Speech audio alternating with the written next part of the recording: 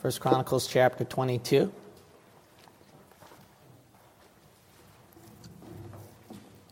I hope this message will not come out the wrong way. I pray that it'll be a blessing to you.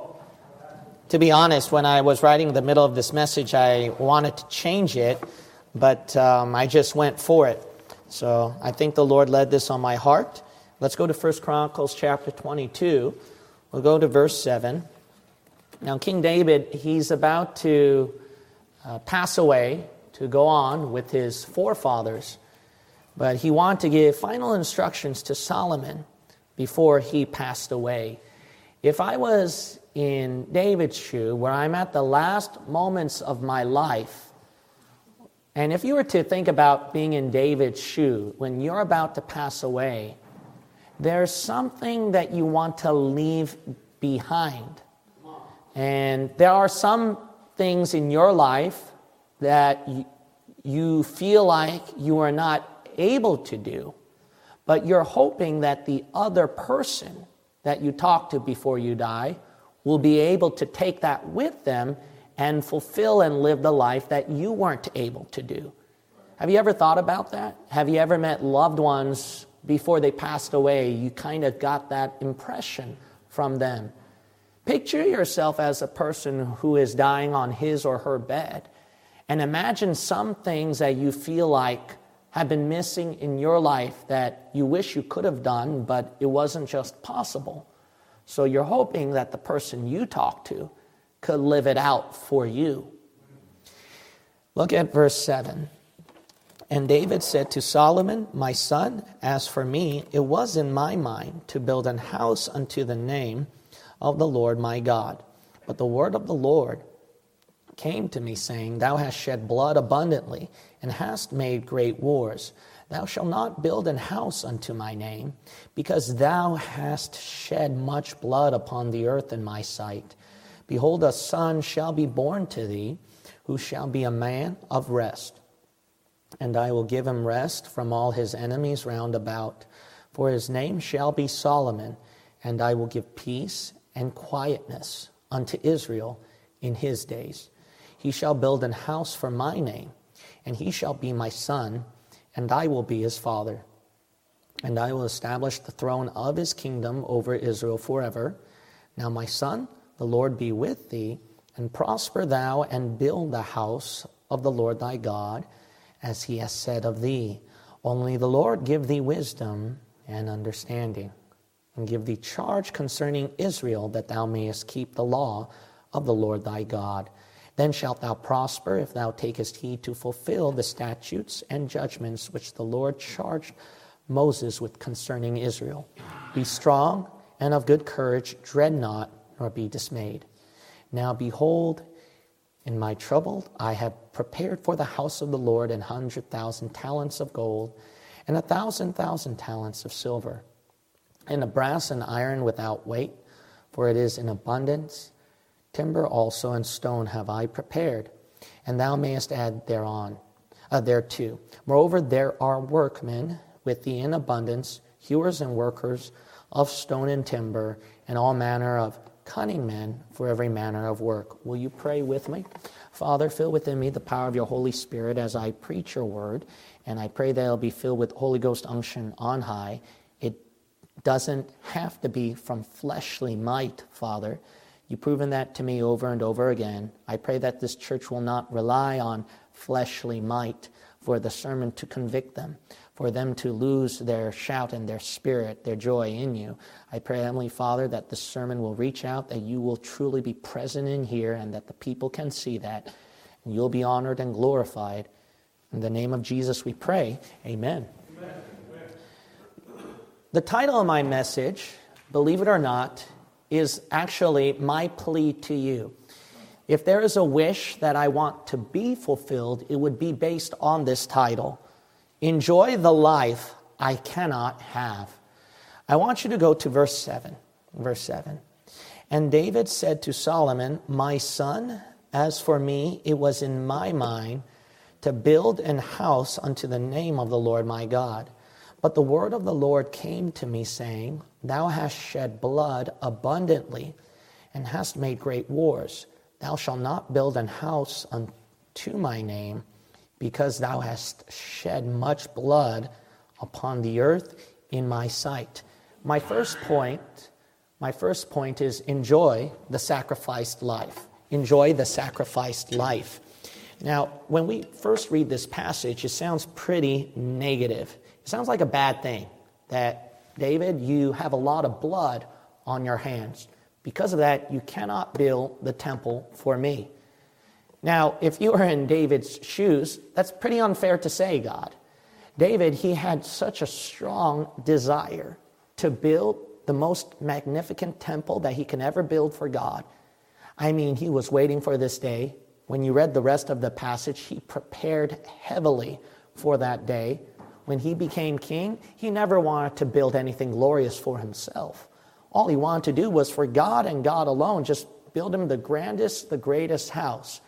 And God just suddenly, can you imagine how his spirit is totally discouraged when God says, you cannot do it because you shed much blood. I mean, being David, can you imagine where your mind is stirring and thinking, God, it's not like I wanted to shed blood. I know I conquered a lot of enemies. I know I killed a lot of them. But Father God, I had to defend my country. Solomon, he never knew what war was. Solomon, his son, never did war. So God said, I'm going to choose him to build my temple. That ain't fair to David. David had to shed much blood. He had to do a lot of sacrificing. He had to kill down a lot of enemies and hindrances so that his country can be protected and his kingdom can prosper. I mean, the one who's doing all the hard work, he should get the credit. He should get the task to build the temple, not Solomon. So that's pretty unfair to say. But it's not a bad thing when David said, I shed much blood because of that, I cannot build the temple. It's not a bad statement that David's pointing out. When you keep reading the passage, David is pointing out, I can't build the temple due to shedding much blood based on this when we look at verse 18. Is not the Lord your God with you, and hath he not given you rest on every side? For he hath given the inhabitants of the land into mine hand. See, David is saying, I shed much blood. I subdued every enemy in this land so that I can give you rest. So I can give you the chance, ample opportunity to build the temple, to enjoy the fruits of my sacrifice, of the blood that I heavily shed. Verse 19, now set your heart and your soul to seek the Lord God. Arise, therefore, and build ye the sanctuary of the Lord God. Solomon was able to enjoy the fruits of David's conquest. The blood that David heavily shed. The sweat, the effort. Can you imagine stress after stress, strain after strain, labor after labor to conquer this enemy and that enemy? Make sure they get cleared out. I got to establish my kingdom. Make sure nothing interferes. I got to make it clean. I got to make it perfect. An easy setting where it's all ready for my son to build the greatest, grandest temple ever. Amen. That's the blood, how much blood and sacrifice David had to shed. But he can't live that life. And he understood that. He did that all just for Solomon's sake, so that Solomon could enjoy the fruits of David's labor where he is not able to do it. A lot of members do not realize this same thing, that everything that you have in this church is done because of a leader's labor and shedding much blood. A lot of blood was shed. A lot of enemies and evil spirits and hindrances were killed to build up this kind of a church for you. You don't realize that there was much blood shed for you to sit on the very seat that you are able to sit comfortably in, to hear the Word of God spoken to you in this kind of a wonderful place that we would think is impossible. But impossibilities had to be fought. Impossibilities had to be conquered. Blood had to be shed so that you can get something like this. The simple question that you have to ask yourself, if you find this hard to believe, is what would happen if I would just quit now? Think about it. If I were to stop everything right now, what would happen after this? Would you be able to keep enjoying the fruits here, or will you be the one to have to shed blood, to sacrifice, to keep this ministry going? Is this making some sense here? Yeah. You have to picture that. Picture me out of this ministry. If you think what you're doing helping out the pastor is sacrifice enough, think of me out of the way completely. Think of me not following up. Think of me just have nothing to do with it. Not there to counsel, encourage you if you have questions. Think of it as you started from scratch at the age of 21 in the Bay Area with no guide and counselor there with you, and then have to build something like this. This is something very serious to think about, you have to realize. Because things like this can happen. I'm not saying that I'm going away, but you have to realize there will be times in your life that there has to be shedding of much blood or whatever you're able to enjoy. It goes on borrowed time. The things you're able to enjoy goes by borrowed time, because as long as somebody is doing the sacrificing, or there was a lot of blood shed at the beginning, you can enjoy what you have today. Here's another thing to think about. Let's assume you do sacrifice a lot to provide the fruits to the people here, to keep this church running. You as a leader, think about this. Would you be able to enjoy the fruits with your members if you're the one doing the sacrificing? To be honest, think about it, be serious. If you were to take this position here, there are fruits you cannot enjoy with the members here. There are sacrifices you have to do. An easy example is revival meetings. Now, we love that, right? I love it too. I mean, the blowout is such a fun time. But you have to realize that the leader is the one who has to have it constantly in his mind, where everybody is doing their task properly. Where the leader is too busy talking to 1 million people and hosting people, and then the pastor's making sure everybody is able to come. Their needs are attended. The pastor has to be the one to check up everything, and if something goes wrong in the blowout, it doesn't fall on the member, it falls on the leader. So then he has this kind of pressure on everything. So he's not able to be like the member to just come in and glean in and enjoy the preaching and glean in and enjoy the fellowship for many hours. Do you understand that? See, there are some things, if you were to take the position of the leader, you have to make sacrifices so that the people can enjoy the fruits of a blowout meeting. Think about teaching and preaching. Don't get me wrong, there's nothing better to preach and to teach the Word of God. But when you're doing this for 13 years, I mean, you just want to be the one to be preached at. You want to be the one to sit down and write notes and to be taught. I mean, you just crave for that. Can you imagine living years of your life without preaching and teaching?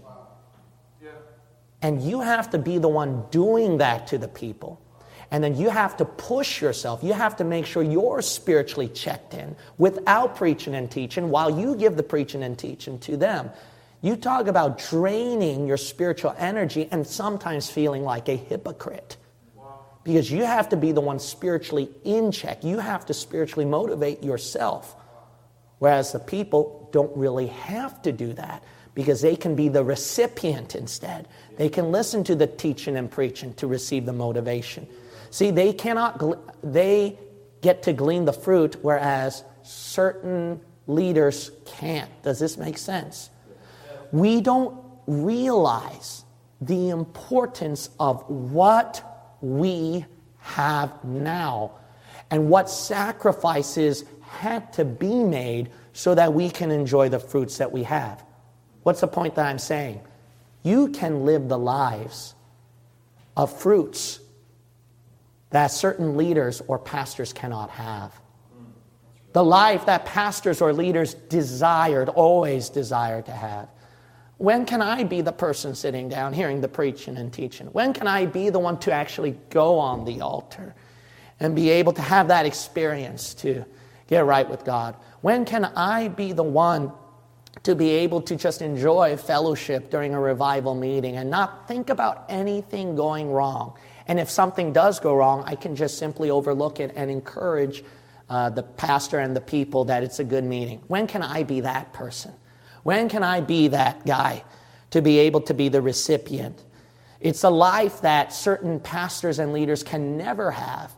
It's a life they have to shed blood, shed much blood.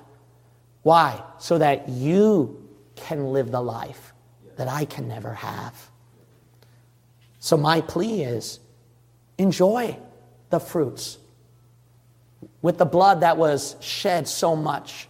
Please enjoy that life that I can never have myself. My second point is enjoy the special life. Enjoy the special life. Look at chapter 22, verse 9. Chapter 22, verse 9. Solomon, he's a very special son. He has a life that is very special, believe it or not, that is different from David's. It's so special that God chose Solomon, not David, not Solomon's leader, not Solomon's king. Out of all the people, God should have chose David, but God chose Solomon because God saw something Solomon as his life being more special than his leader David. If you look at verse 9, behold, a son shall be born to thee, who shall be a man of rest, and I will give him rest from all his enemies round about, for his name shall be Solomon, and I will give peace and quietness unto Israel in his days. He shall build an house for my name, and he shall be my son, and I will be his father, and I will establish the throne of his kingdom over Israel forever. Can you picture yourself being Solomon, hearing all that? You would say, no, that ain't me. No, that don't fit me. You got the wrong person. You're putting me on a high pedestal. I don't think I'm that special. Really, Pastor? There's something that God sees in me that's more special than you? I find that hard to believe. If you were Solomon, in charge of this huge kingdom, hearing about David's conquests, how he defeated Goliath, how he was able to conquer nation after nation, even his own people where nearly all the tribes were against him, and yet he was the one who was able to win against all of them. I mean, hearing all of that, would Solomon be confident and say, yep, that's right, I'm more special than David? No, he feels incompatible. He feels maybe even that David is more spiritual than him. And later on, we see in the Bible, it is actually true. David was more spiritual than Solomon. And I'm sure you feel the same way too, if God were to tell you, your life is so special, that is above the pastor here, that is above the leader here, that I can use for my glory. You might say, no, I cannot believe that one. Well, let's examine this text. The first one is in verse 9. It says, verse 9, behold, a son shall be born to thee.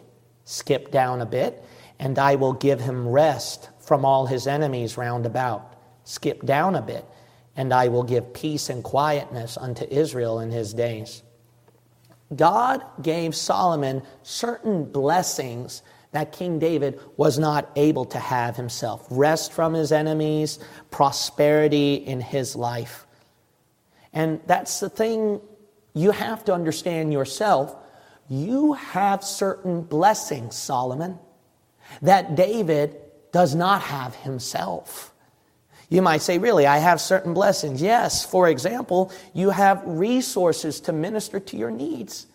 I mean, think about the unlimited resources. If you need a track on a certain subject, all you have to do is go to that track rack. All you have to do is simply ask one of the brethren and they'll help you out. You need a resource where even those who are watching online with the excuse, I don't have a Bible-believing church, you got this channel that meets all sorts of subjects and issues. And if you have a problem or a question, you could just email. Albeit we take a little while because I'm only one man, but we do get back to you. We do get back to you. Unless you're Lulu, then we don't get back to you, all right? And there are Lulus online. But the point is, we have all sorts of resources that minister to every need. Every month we have something special where we can enjoy fellowship, a fun time. Twice to thrice a week. Some of you more than that, 5 times a week. You get something spiritual to feed you. I mean, what are the blessings of that? But a pastor is not able to partake in those things a lot of times. As a matter of fact, the pastor, a lot of times with certain resources, he would have to be the one that would provide the resource. He would have to be the one to research and find the resource for you. He would have to be the one. There are certain blessings you can enjoy that the pastor doesn't have. You have certain ministries and discipleships that meet your age level, that meet that either for men or female or whatever demographic that you have, it ministers to you. But the pastor, he's not able to partake in those things because he has to be the leader, unfortunately. He has to be the leader and make sure that they're running, not be the recipient to those blessings. See, it's important that if you have so much of this, enjoy the life that I cannot have. I did not have resources like this, you have to understand, even when I was young, even when I was attending other churches. This is something you want to take full advantage of. Yeah. That other people is not able to have. Being trained, being discipled, learning how to soul win, what a huge blessing. Amen. I cannot receive training. I have to be the trainer. What a blessing to just be with brothers and sisters in Christ, write notes, practice on each other. Learning doctrine, learning how to deal with problems and situations. It's a blessing. It's not a chore. It's not a work. It's not something to take lightly. This is something you have that I wish you would not waste time on. Waste weeks and months skipping on. That I cannot have. That I cannot have. A second thing in verse 9 is, notice it says, who shall be a man of rest, for his name shall be Solomon. Because of who Solomon is, he's a man of rest. His very name itself means man of peace. Solomon. Because of who he is, he gets a break from war. He gets a break from certain bad times. Because of who you are, you're not a leader, you're not a pastor, you get a break from certain things.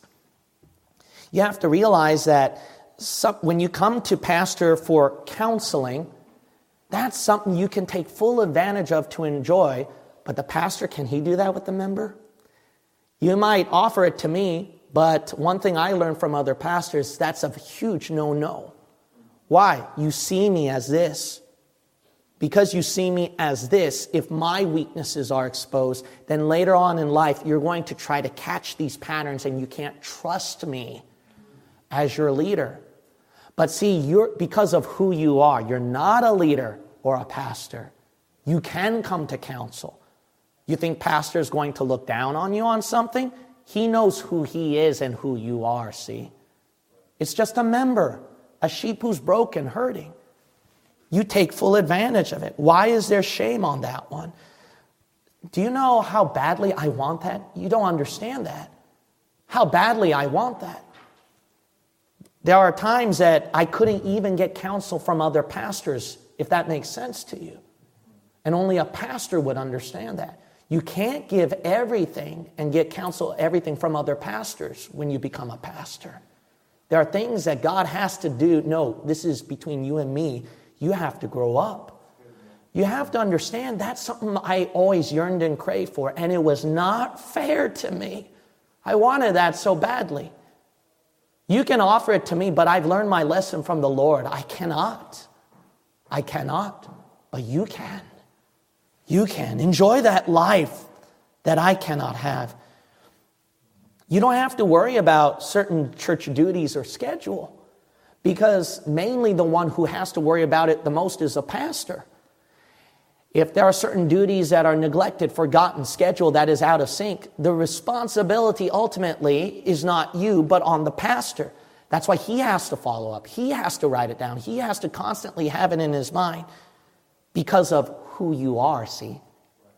You just want to help, that's it. You're not the one who is in charge of everything and where the ultimate accountability dumps upon. You're learning that, some of it right now. You're getting a taste of that right now.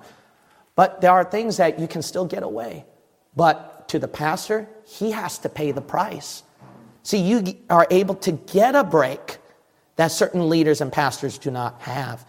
You get a break where you don't have to follow up on people or rebuke people or set things in order. If you don't think that's a break, then I'd gladly switch positions with you. I like to see how you straighten out a member. I like to see you straighten out a member where they don't get discouraged and they don't come back anymore, and you can keep them in church. All right? See, this is not fun, following up on people, trying to rebuke if I have to. Find a certain level. Because of who you are, you don't have to do that with people.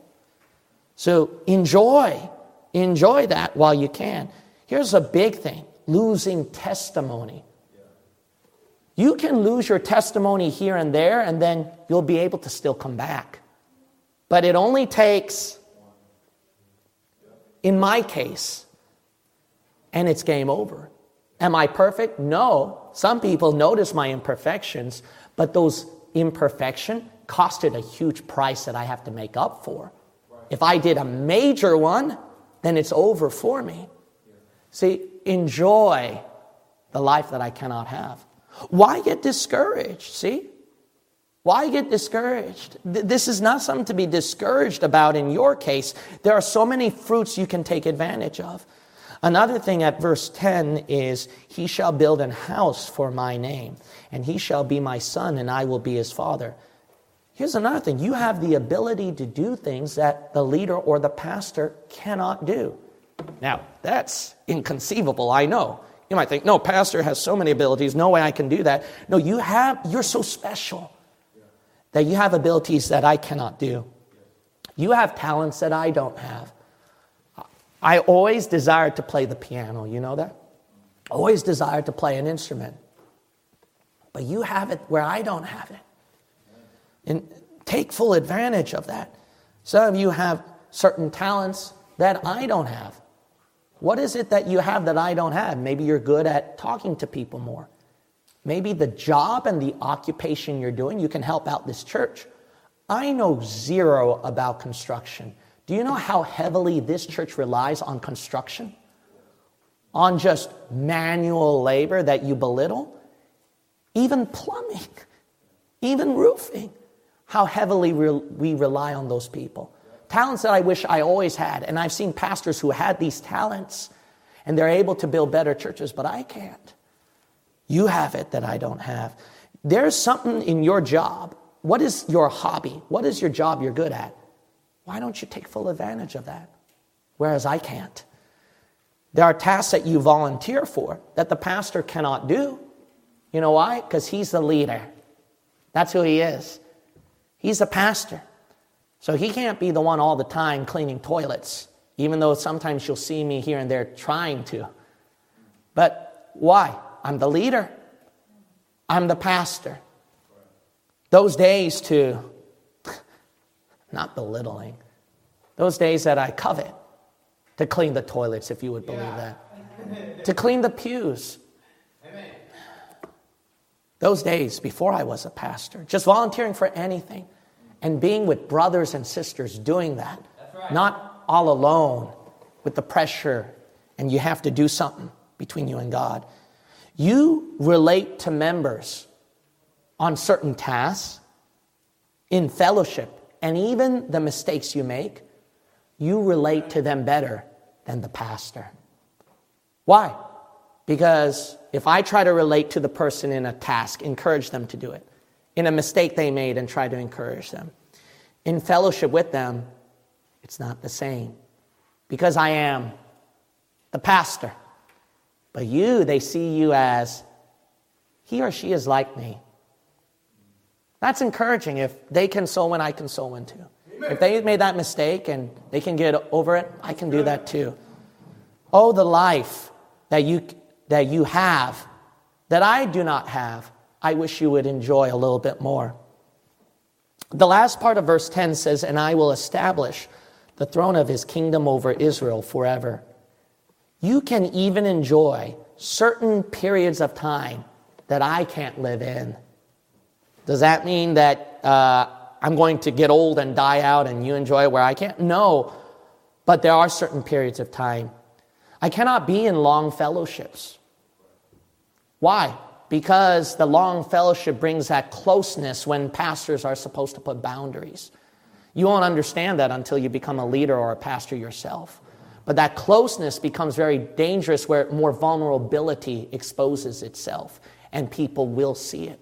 I cannot be in long fellowships. I have to leave earlier. I have to turn down the offers.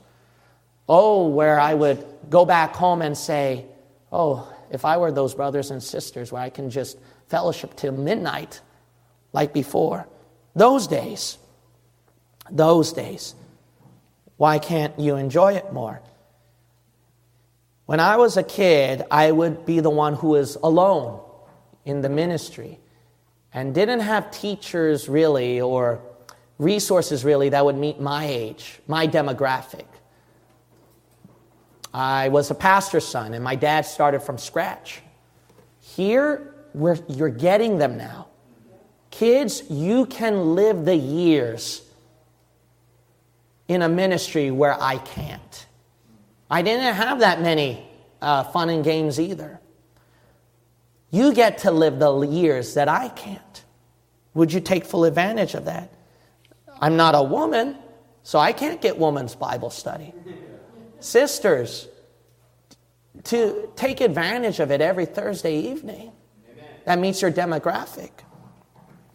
What a blessing. I cannot have that. Certain periods of time that I can't be in is a peaceful life, a fruitful life. There are times I get fruits, don't get me wrong, and I'm gleaning them. But that's not the majority of my life. Majority was shedding blood. Majority was at the foundation's pain and sacrifice. A lot of you here didn't have to go through that. A lot of you don't have to live those periods of time. A lot of you can just live in the fruitful years. Yeah. Where there is revival, where there is shouting, where souls are getting constantly saved, where there is brethren spiritually growing. You get to live those years. Yeah. Live those years where I can enjoy the life that I cannot have. You don't have to shed blood when somebody did it for you. The third point is enjoy the successful life. Enjoy the successful life. When we look at verse 11, the Bible says, now my son, the Lord be with thee, and prosper thou, and build the house of the Lord thy God, as he has said of thee. If you keep your hand here, go to chapter 28. Chapter 28, and then we'll look at verse 5 through 6. Verses 5 through 6. David instructs Solomon that God has chosen him to build this grand and glorious temple.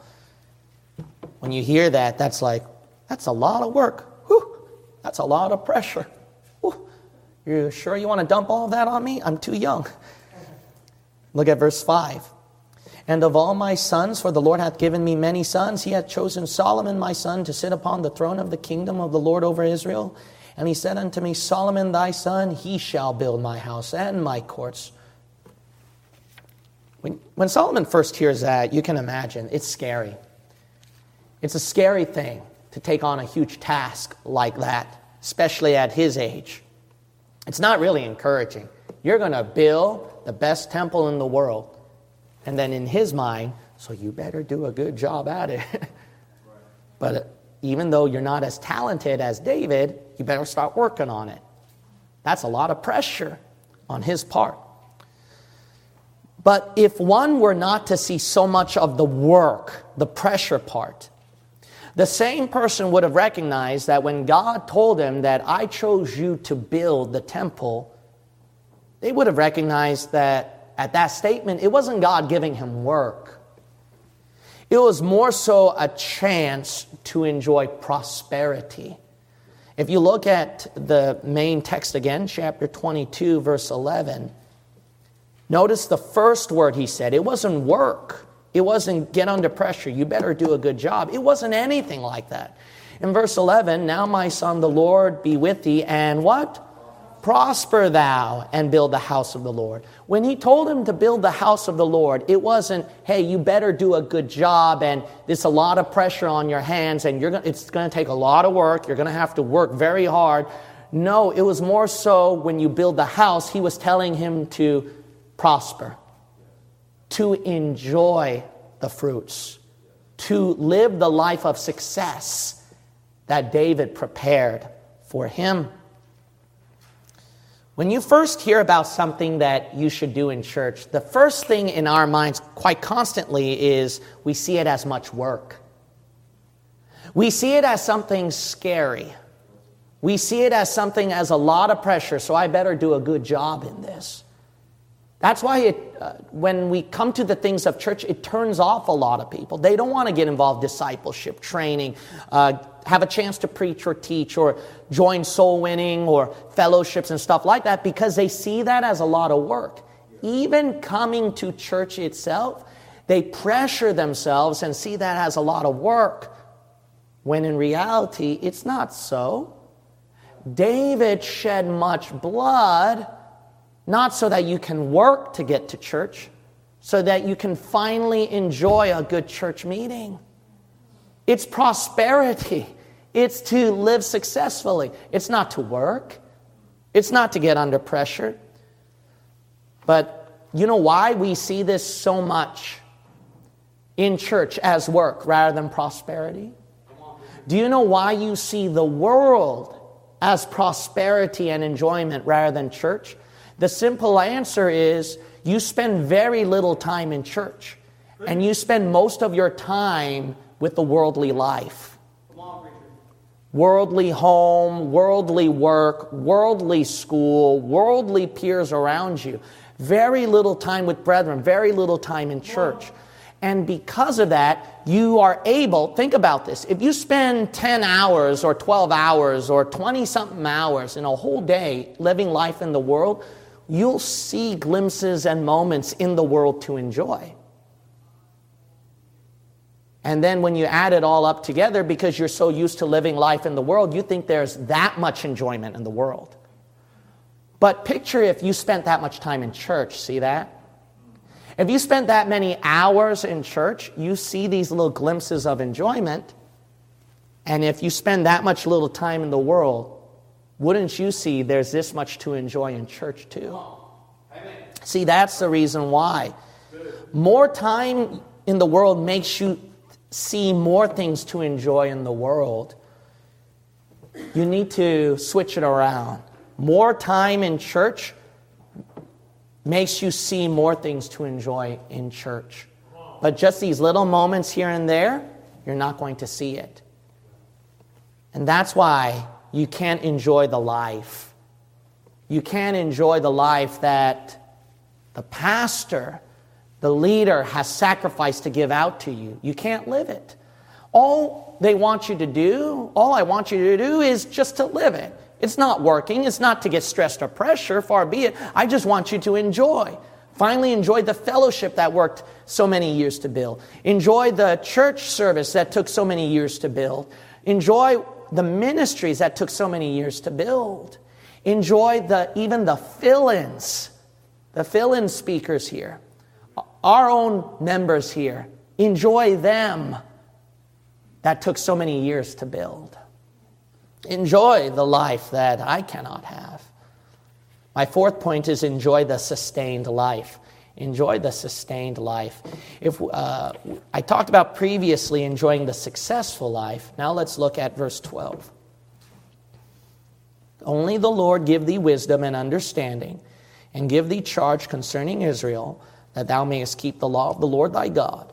And thou shalt prosper if thou takest heed to fulfill the statutes and judgments, which the Lord charged Moses with concerning Israel. Be strong and of good courage, dread not, nor be dismayed. Now, what I'm going to say, it might not apply to you, but there might be someone here that what I'm about to say will apply to that person and would want to hear this. Perhaps the reason why you don't take advantage of the blessings and the fruits here that was sacrificed for you is not because of disinterest. Maybe it's not because of disinterest or disbelief, but more so of fear. It's probably you're afraid because with all this great blessing on you, you're afraid once you partake in it, you might be the one to mess it all up. You might be that one that, I don't want to be that one when I come to church when everyone's fired up, when everyone's having a good time, that I'm the stumbling block.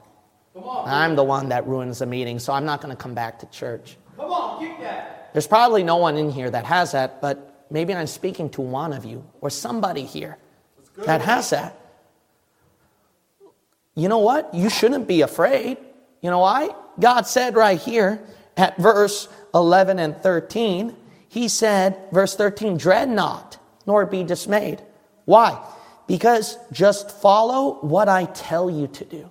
Just follow the best way you can that I tell you to do. He also said this, when you're trying to follow the best that you can on what I tell you to do, isn't it interesting that God said right here in verse 12, only the Lord give thee wisdom and understanding. See, when you're trying to follow God's way, it's Him that's giving it to you, not yourself. Why do you depend on your works? You see over here as well, at verse 12, it says, the Lord thy God. You see right here in verse 13, the Lord charged Moses. And the last part of verse 13, dread not, nor be dismayed. It's only God's works you depend on, not yours. When you have all this blessing, this fruits that's on your shoulder, don't be afraid of messing it all up because it's all on God, not on you. Amen. You just try the best that you can. Now, I know we all sin and I know that we all make mistakes, but you have to understand that God promised that He would sustain Solomon, and likewise He would sustain you even during the weaknesses. During the weaknesses that you have, how many mistakes have you made, sins that you've committed, but God has kept holding you up so that you can continue enjoying the prosperity and the fruits in this church. You are not disqualified from enjoying this. Do you understand? You are not considered unworthy to partake in this. Do you understand? This is something that God promised to give to you. Just try the best that you can. And when you fall, pick yourself back up, because you're not the one picking yourself back up. It's God that's sustaining you and keeping you up. He'll keep you up. He'll take care of your mistakes. I mean, isn't this encouraging that David, who's probably a greater leader than Solomon, that he made serious mistakes too? He committed adultery and murder. But look how God sustained his life and put him on such a high pedestal that Solomon even feared to take. Isn't that amazing? If God can bless David that much with his serious mistakes that he made and sustained him, why can't God sustain you? Enjoy the prosperity, the fruits while you can. I mean, didn't you also know that Solomon's wisdom surpassed his own leader's wisdom? That's something that you can never picture 1,000 years, but only God can do that. Only God can sustain him with that. What did God tell Solomon? I'll give you a wisdom, discernment above all other kings that were before you and even after you. I mean, God's saying Solomon that much. What makes you think you're incompatible, you're unqualified to glean the blessings from this church and think that you're unworthy and you don't come anymore? You don't take up certain tasks in this church and try something for the Lord. What makes you think you're so unworthy to do that? You don't believe in your God that much that He could sustain you and make your wisdom maybe even one day surpass the leaders? That's something. That's only God and not you. That's only God and not you. And if you were to think only God and not yourself, if you were to look at God's sustenance rather than your mistakes, if you stop seeing how important your mistakes are above God's sustenance, then maybe you can do something with your life. Enjoy the life. Enjoy. So enjoy the life that I won't be able to have. My last point is enjoy the set life. Enjoy the set life. You know, everything is set out and laid out for you. If someone won a lottery, assuming $1 billion, okay? I know, hypothetically. Ooh, that's huge, right? And said, hey, here's the $1 billion lottery that I won. I'm going to give it to you. Now, I know what you and I are going to do, all right? You and I are going to go, oh, thank you so much. You know, you and I would take that. You and I would grab that. Wouldn't you be so thrilled and enjoy every ounce of it as much as you can? Now, let me ask it in this way. What if somebody went through great trouble in working very long hours to give you the $1 billion? That would be a lot more serious then, wouldn't it? You would take that and, man, you would take it seriously and enjoy every moment of it. You won't waste it. You take it with much gratitude. But let me ask it in this way. What if it took many historical time periods? What if somewhere at the BCs, somebody worked long and hard to build up something where the next generation could own and enjoy it?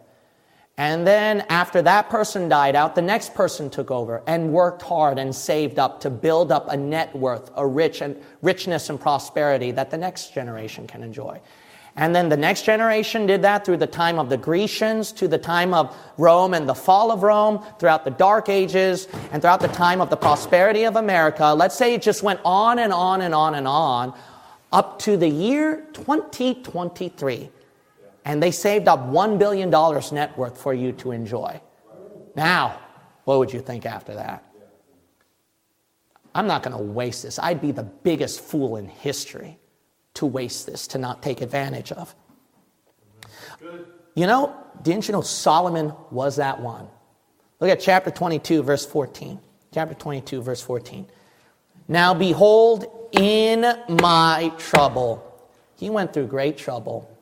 I have prepared for the house of the Lord 100,000 talents of gold. Verse 15, moreover, there are workmen with thee in abundance. So David and many people went through great trouble to give this $100 billion net worth for Solomon when you calculate his temple and his riches. You know how big this was? All the way to almost the beginnings of the Old Testament.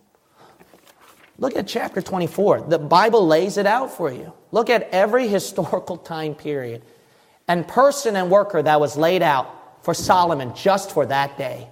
Just for Solomon. Look at chapter 24. Now, verse 1. Now, these are the divisions of the sons of who? Aaron. So here is the priesthood from the beginning of Aaron laid out. All ready for Solomon. Look at chapter 25. Chapter 25. Notice that David and the captain of the host took all the musicians from the book of Psalm, you have to realize. Musicians from the beginning of time. They prepared all of them. Look at chapter 26. Chapter 26. Concerning the divisions of the porters of the Korhites was Meshelemiah, the son of Korah, of the sons of Asaph. Go back and back and back. And then verse 28, notice right here, 28. and all that Samuel the seer and Saul the son of Kish and Abner the son of Ner and Joab the son of Zeruiah had dedicated. Wow. It goes all the way back to the beginning of Kings. That was laid out for Solomon. Wow. Look at chapter 27. Now, verse 1. Now the children of Israel after their number, to wit, the chief fathers and captains of thousands and hundreds and their officers that served the king in any manner of the courses. Verse 2, over the first course for the first month was Jashobeam, the son of Zabdiel, and his course were 24,000. Go on and on and on. It goes all the way back to what? Verse 16. Furthermore, over the tribes of Israel. It goes all the way to the beginning of the 12 tribes of Israel. Do you understand that? To Genesis. To Genesis, all of that was laid out in preparation for Solomon. For Solomon to glean and to enjoy. He would be the greatest fool in history, where Jacob was waiting for a prosperous life like that, where Moses and the Levites wandered in the wilderness to lay this out, where David had to shed much blood, where Saul started out as king. I mean, he would be the greatest fool in history to turn down over $100 billion net worth and make it the most prosperous kingdom ever. He would be the greatest fool. And he was. He was. Because he sinned with his wives. And he split and ruined that nation that took centuries to build. Centuries. Solomon started the split and the downfall of everything in Israel. You know why Israel don't have Solomon's days? Because of Solomon. That idiot. The greatest fool in history. The greatest fool in history in spite of so much wisdom. Isn't that amazing? But, you know, your leader and many Christian forefathers took great trouble through centuries, where the apostles and early Christians bled and died, being torn apart by lions. Waldensians have to memorize verses to lay out manuscripts for your King James Bible. The Great Awakening revivals and missionaries, where they had to go to foreign countries being all alone so that people in those nations could hear the gospel. Where the Great Awakening revivals and the people had to lay it out. All of this. And foundation with foundation of people who studied where you don't have to study. Dispensational doctrine from Scofield to Ruckman. And here you are, more than, do you realize, more than $100 billion net worth that you have. You would be the greatest fool in history to waste something like this. What you have is greater than Solomon's temple. The temple you have is greater than Solomon's temple. Do you understand? For Jesus, who is God, gave up his holiness and died on the cross, left everything to live in your heart. This is more than $100 billion net worth. This is impossibility that would change history, if not alternate the universe itself. This is something you and I have. You be the greatest fool to turn all that down. You know what Solomon should have done from the beginnings? He should have not gotten involved with those hindrances at the beginning. With those sins, with those wives at the beginning. Problem solved. He didn't. So what's hindering you from enjoying? What are your wives? What are your sins that's hindering you from enjoying more than $100 billion net worth? That's not worth it compared to what centuries was built up for you. Do you understand? It took millennia to build up what you have today. This is not, any hindrance in the world is not worth that, Solomon. Your wife, your sin is not worth that, Solomon. Solomon, I mean, it's not worth that. You should not have gotten involved from the beginning. If you still are, then get rid of them now. Get rid of them now so that you can enjoy. If you can't, because God has put you at a point where nothing can be done about it, then pray to make more time and effort to enjoy the fruits. Don't let hindrance steal you $100 billion net worth. Don't be the greatest fool. When we look at verse 14, David never said that he and all these people who set up the blessings for Solomon to enjoy was done in gladness, was done in happiness. David never said that. He said when all of this was prepared, it was done at verse 14, when we go back to chapter 22, and verse 14, now behold, in my trouble. He did it in trouble, not in happiness or in gladness. As a matter of fact, didn't you know in Psalm, if David is the writer of most of it, if not all, that if David was that writer, he mentioned trouble 55 times and cry 55 times, while happiness is only 41 times and joy only 34 times. Why? He built all this in trouble so that it was a life of trouble that Solomon didn't have to have. The life that Solomon could have is peace and joy that David wouldn't have. You know, you have to understand that this is all done in trouble. And that your leaders and Christian forefathers before, it was done in trouble. And with all this that was laid out in trouble, they did it so that you don't have to shed blood. They did it so you don't have to go through the strenuous pains. So that you don't have to go with patience with people who are broken and help build them up. So that you don't have to go through these years of stress and pain and sweat. This is laid out so that you don't have to get the trouble that I have. I'll live it for you. You can get the joy that I won't have. And you can live that one for me. You know, when I read about the civil wars and World War I, II, Vietnam War, and all the other war stories, how soldiers communicated with family before telephone came to the scene or cell phones, it was done in writing letters. As they were writing letters, the soldiers went through hell, a lot of shedding of blood and sacrifice and pain after pain.